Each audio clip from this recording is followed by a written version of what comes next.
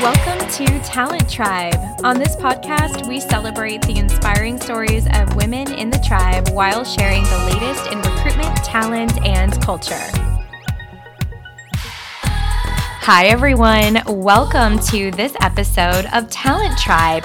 I am here today with Nikki Adamson, founder of Hustle Hunters, a boutique agency that specializes in placing moms and parents in roles that they love. Nikki is an expert at working with this population. I'm so excited that she's here to chat with us about how to recruit working moms and make sure that we have a talent brand that speaks to working moms and parents generally. Nikki, thank you so much for joining us. Yeah, I'm excited to be here. We're so excited to have you. Let's dive right in.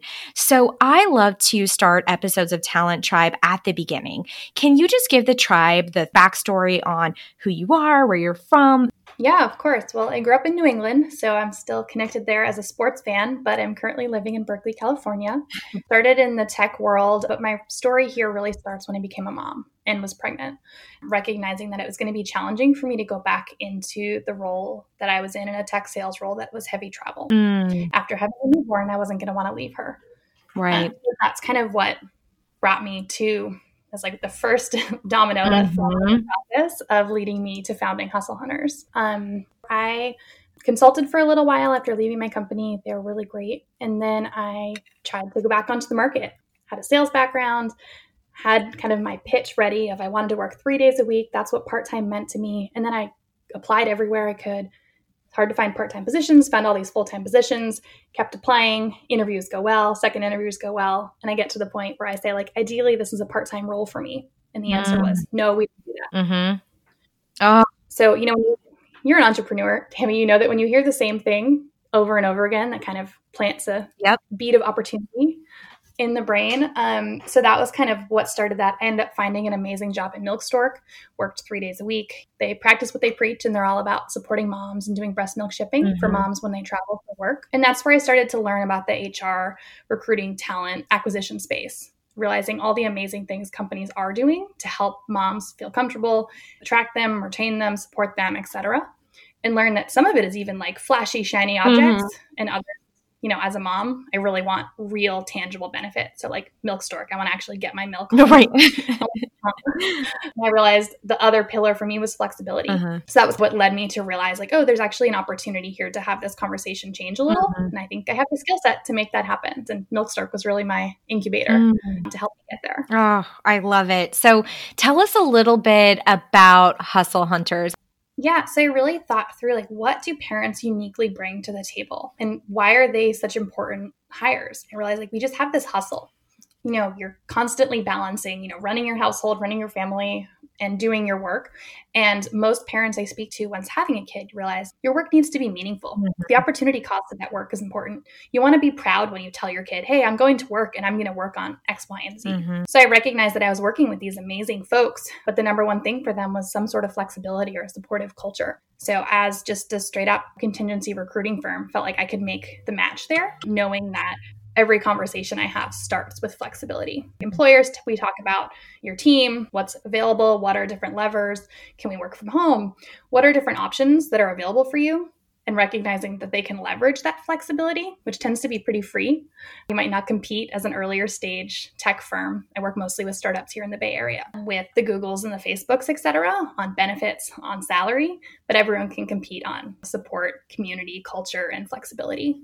I'm so helping pair them with those parents that are really looking for that and also wanting to do like big, impactful work. I'm so curious because I know moms and have friends that have worked with you, that love working with you. And I think it kind of goes to show that there are a lot of women and parents generally, I'm sure, that would love to access a more part-time or flexible work environment. So can you tell us how big of a group is this in your mind? I feel like a lot of moms and parents don't want to go into an interview and say, ideally, this is part-time. Ideally, this is work from home, because they're so worried about just not getting the job. Yeah, that's brilliant, because that's the new normal, is that families have two working parents, which necessitates this. Most schools go from 8:30 to 3, which isn't sustainable with two working parents that don't have additional childcare support. So think of 42% of all couples that have kids being in that dual caregiver or dual career family spot. And then I find that it's a mix. Lots of moms specifically looking for part-time work within that world. Although I think that if more flexible work was available across the board, that you would see more people recognizing, like, I just want flexible full-time work. So that I kind of started the business thinking it was going to be like my experience, more folks wanting 60% role. And I'm finding that most of my clients want to do big work full-time, but they need to be home for bedtime. They need to do a daycare pickup, that it's more like just a flexible full-time work. And the market is very big there. Yeah, that makes a ton of sense, because that's what I want as a mom. I want a big job. I want to add value. I want to have impact. And none of that changed just because I had Lily, but I wanted to also be there for Lily. So the trade-off of how to achieve that is what changes. Let's dive into the topic a little bit more. So where is the biggest opportunity that you've seen to showcase a talent brand that is appealing to working moms? Yeah, really, it's with leading with flexibility in messaging, in when you're setting up interviews, letting them know these are your accommodations, and flexible, just like really diving in and leading hard on that. Because I find that so many, if we look at professional parents, I'm going to talk about the Bay Area market where I know it more. Most folks are having kids in their 30s or thinking about having kids in their 30s. And if you want someone with 10, 15 years of experience, they're probably in their 30s. So typically, if you're looking for someone with that level of experience and you're not leading with the tangible flexibility they're going to need, they're not even going to be into your funnel.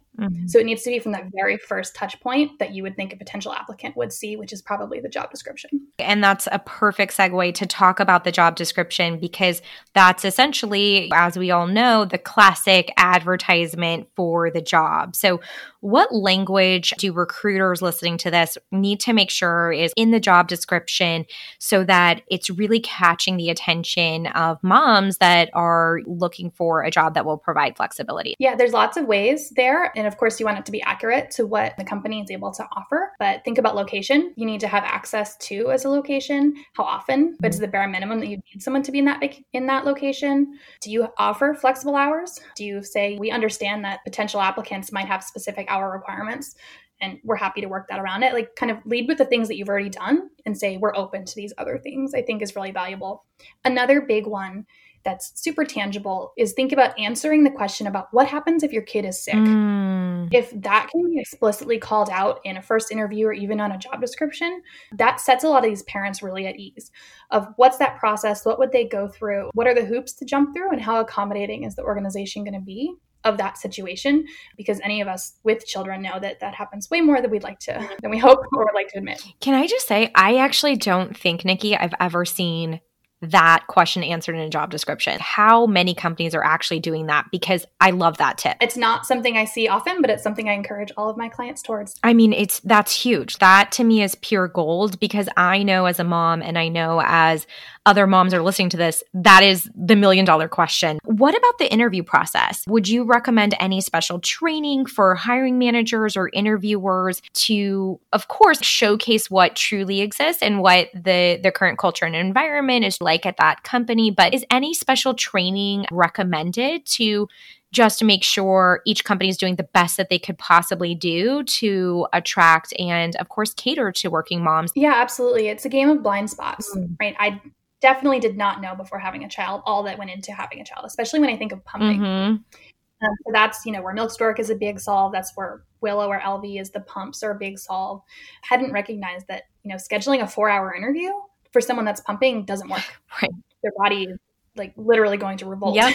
In that situation, boobs might explode.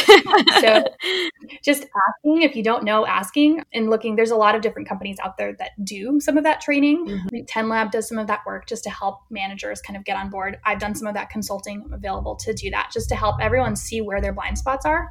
I found it's not about a lack of interest or desire to accommodate, it's normally just a blind spot. And honestly, just asking the question of, do you have dietary restrictions? We've gotten into the habit of doing that. Do you need pumping accommodations? Are there times or like hard stop schedules around childcare that you need to pay attention to? I've also seen some companies getting a lot of excitement in the mom and parent community for folks that are offering childcare stipends during interviews. Wow, that's amazing. I mean, we've seen companies fly people out to really, if it's the right person, it's worth it. This is like a founding member of your team. And if this is how you get to show how accommodating you're going to be as a company, it's a huge opportunity. And, I would, of course, not want it to just be show in the interview and then have it fall off. But for your team meetings, having babysitter stipends, things like that make a big difference. For the recruiters that are listening to this, I think there's a really great way that we can action this. We're on the phone often doing the first round phone screen, telling candidates and working moms that there's flexibility, that we think about accommodating your schedule and when you have to be around for your kids, doing that. But then sometimes there's some fall off in the process, and to the point that you made, not for a lack of caring, but because there's just blind spots and folks aren't realizing it. So, I mean, just putting in that scheduling email to the candidate when you're trying to schedule that second round interview, putting a section in there that says what any accommodations we can provide, just like any pumping accommodations we can make. Things like that would just go such a long way. Let's dig in a little bit more to employee and health benefits. I think, of course, there's some obvious ones to make sure that you highlight in the interview process, such as your maternity leave, things like that. But what do you advise clients to do there in terms of highlighting health benefits, how to do that? My favorite company in the space that has done a great job on their job descriptions is Legacy. And I really like their approach. Obviously, this is in the smaller company phase of saying, we probably don't know what you need, but here's some ideas. Tell us what you need. And I think that's really important, just this recognition that at every stage, we all need different things. Look, right now, during this COVID experience, we're finding that childcare is obviously a big need. That's been known for a long time and is now just put into the forefront, but that's the number one thing. And there's pretty low hanging fruit of just creating a relationship with a daycare and helping your employees jump a wait list would be one, just like peace of mind that they know at least that's something that could be there. Obviously, providing an in-home daycare is, the dream. But of course, that's really challenging and pretty infeasible for most companies. Tangible benefits tends to be where I lean, but there's also a lot of consulting and coaching and lots of those different support systems specifically for parents, just to help them be at their best, help managers communicate there, that are really valuable. There's too many to list out, but I want to talk specifically about pumping. So I found that I'm most excited about companies that are offering pumps, that are actually like giving pumps to their new employees when they come back from work, so that they're not, and it's an LV or a Willow, so someone's not exactly like tethered, or it's a hospital grade pump, so that it is, working on overdrive and mom's not needing to lug her parts back and forth to the office. So those things like that, it's a bit of an investment, but total game changer when you think of productivity, when you think of happiness, not feeling like a cow during their work days. So it really like goes beyond that interview. But a lot of it is just asking, right? Knowing that, it's our job to show what's there. But even with asking about pumping accommodations for an interview sets the stage of it's okay to talk about your kids. Which I think is the number one fear a lot of people go into interviews with, is like, is it okay to talk about my kids? And I think it's our job as recruiters, and we already arguably, I think, do a great job of this, because our job is to make candidates feel comfortable, help them give their best self in interviews. But we even sometimes need a reminder that to be extra proactive when it comes to bringing up these more sensitive topics, and the fact that I'm even saying it's a sensitive topic speaks to that right there, right? It's okay to talk about your kids. It's okay to ask about accommodations and support and benefits, because we all need to make it a really open, safe place to have these conversations. It's part of life, and it's a way to make your employees just feel like they can bring their whole self to work. So I'm curious to get your take, Nikki, on any physical changes that we should be on the lookout for in an office space. Now, I feel really funny asking this question in the middle of COVID when the physical office space doesn't even exist and we're all like at home and all of that's happening. But someday, in some way, shape, or form, people will be returning to the office. So beyond having a pumping station, a safe place to do that, a comfortable place to pump for working moms, any other accommodations you'd suggest?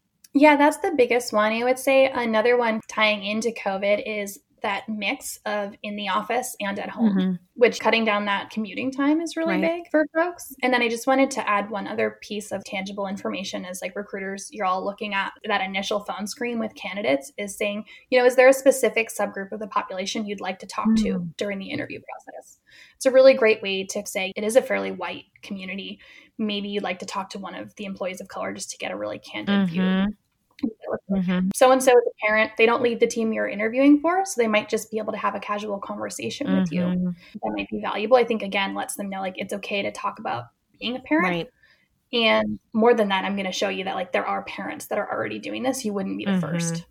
I think that's a great suggestion because it also just showcases, again, your talent brand, that you want to provide a very authentic, real picture of what your culture and your team is like, and pulling back the curtain would do that.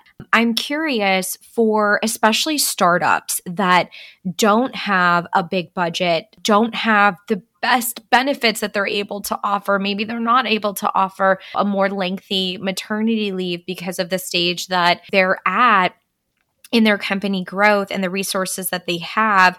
What suggestions would you make to people leaders, folks in HR, on benefits teams, recruiters that don't cost a lot of money, that might be really valuable resources for working moms that maybe they could start incorporating? Flexibility means a different thing to every person. And I really think flexibility is where you lean into. Sometimes that's working from home and reducing commute. Sometimes that's taking time off, knowing that there's a school holiday coming up, proactively providing those days off. Phased returns or part-time work can be a really valuable tool there. That if you're not able to fully extend a leave, doing a ramped return and framing that out so that great for mom, she's able to come back from leave staggered and not be thrown into the fire right away, but you're also able to get that productivity from the work side is a good balance. Leveraging paid family leave. So thinking right now in the COVID world, in California, that's a pretty strong thing. It's also pretty enacted in the US now.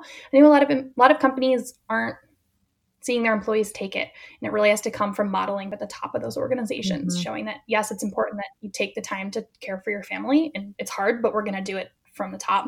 And the reason I put this in that cheaper section is because a lot of this is paid through policy. You have so many great tips to offer to make sure we're doing our absolute best to recruit and attract working moms and parents. Thanks so much for lending your insights there, Nikki. I have to totally switch gears though and ask you about one of my other favorite topics, which is risk taking. And I talk a lot about this on the podcast because I think our relationship with risk as women is one that will help propel our careers and lives forward. The more comfortable we get taking risks, whether those are big or small, that's what can help propel you into something great. And I look at your career and your track record and what you've done as, one, just incredible. You've gone off on your own, launched your own thing. I personally could understand and know how challenging, exciting it is, and that it requires a great deal of faith and risk-taking to do something like that. So I'm curious, did you view it as a big risk to go off on your own and launch your own firm? Or was it just something that you inherently wanted to do? Yeah, it was a little bit of both. I think I've always known that I had this entrepreneurial spirit, and eventually I was hoping to run a company, but I didn't know when that was going to fall into play. And being at the first startup I was at, Shoot, the leadership was really transparent. So I felt like I understood a lot of what was going on. There was a lot of chaos as well. So wore a lot of hats and learned everything on the job, which now as I'm redlining contracts for my business, I realized like, oh, I've done this before. So with legal assistance, so I was trained in a lot of these different ways. And then at Milkstork, working directly with Kate, the CEO and co-founder, was incredibly inspiring. And she's constantly, reminding her team that you see this opportunity in this thing that you want change. Sometimes you're the person that needs to make that change. She did that. She started Milkstork while she was breastfeeding twins and had another little kid. So there's never a good time, I guess, to have a kid, never a good time to start a company. Yeah. We're discussing this during a pandemic. There's that. And you have to take that jump and know that you have enough of the skill set built and you just are ready to be open and learn really fast. I also want to point out that I'm in a pretty solid place of privilege financially, that I was able to leave a strong job and make that jump, which not everyone is in. And I have really amazing family support who jump in at every turn. I think my dad opened my last newsletter 40 times. Thanks, Dad. So I know I have a lot of that amazing support. My mom is proofreading things for me. My uncle is involved, you know, so it's a full group effort. Of course, my husband is doing a lot of the work and taking my emotional burden while I run this company, as well as stepping in a lot for my daughter. So I have a pretty amazing support system. So it didn't feel so risky. It felt more risky almost for me to try to stuff this idea and passion that I had down. That's so interesting because that's how I felt about it for myself as well, that I would rather fail than not try it at all. Like how I would feel in 20 years.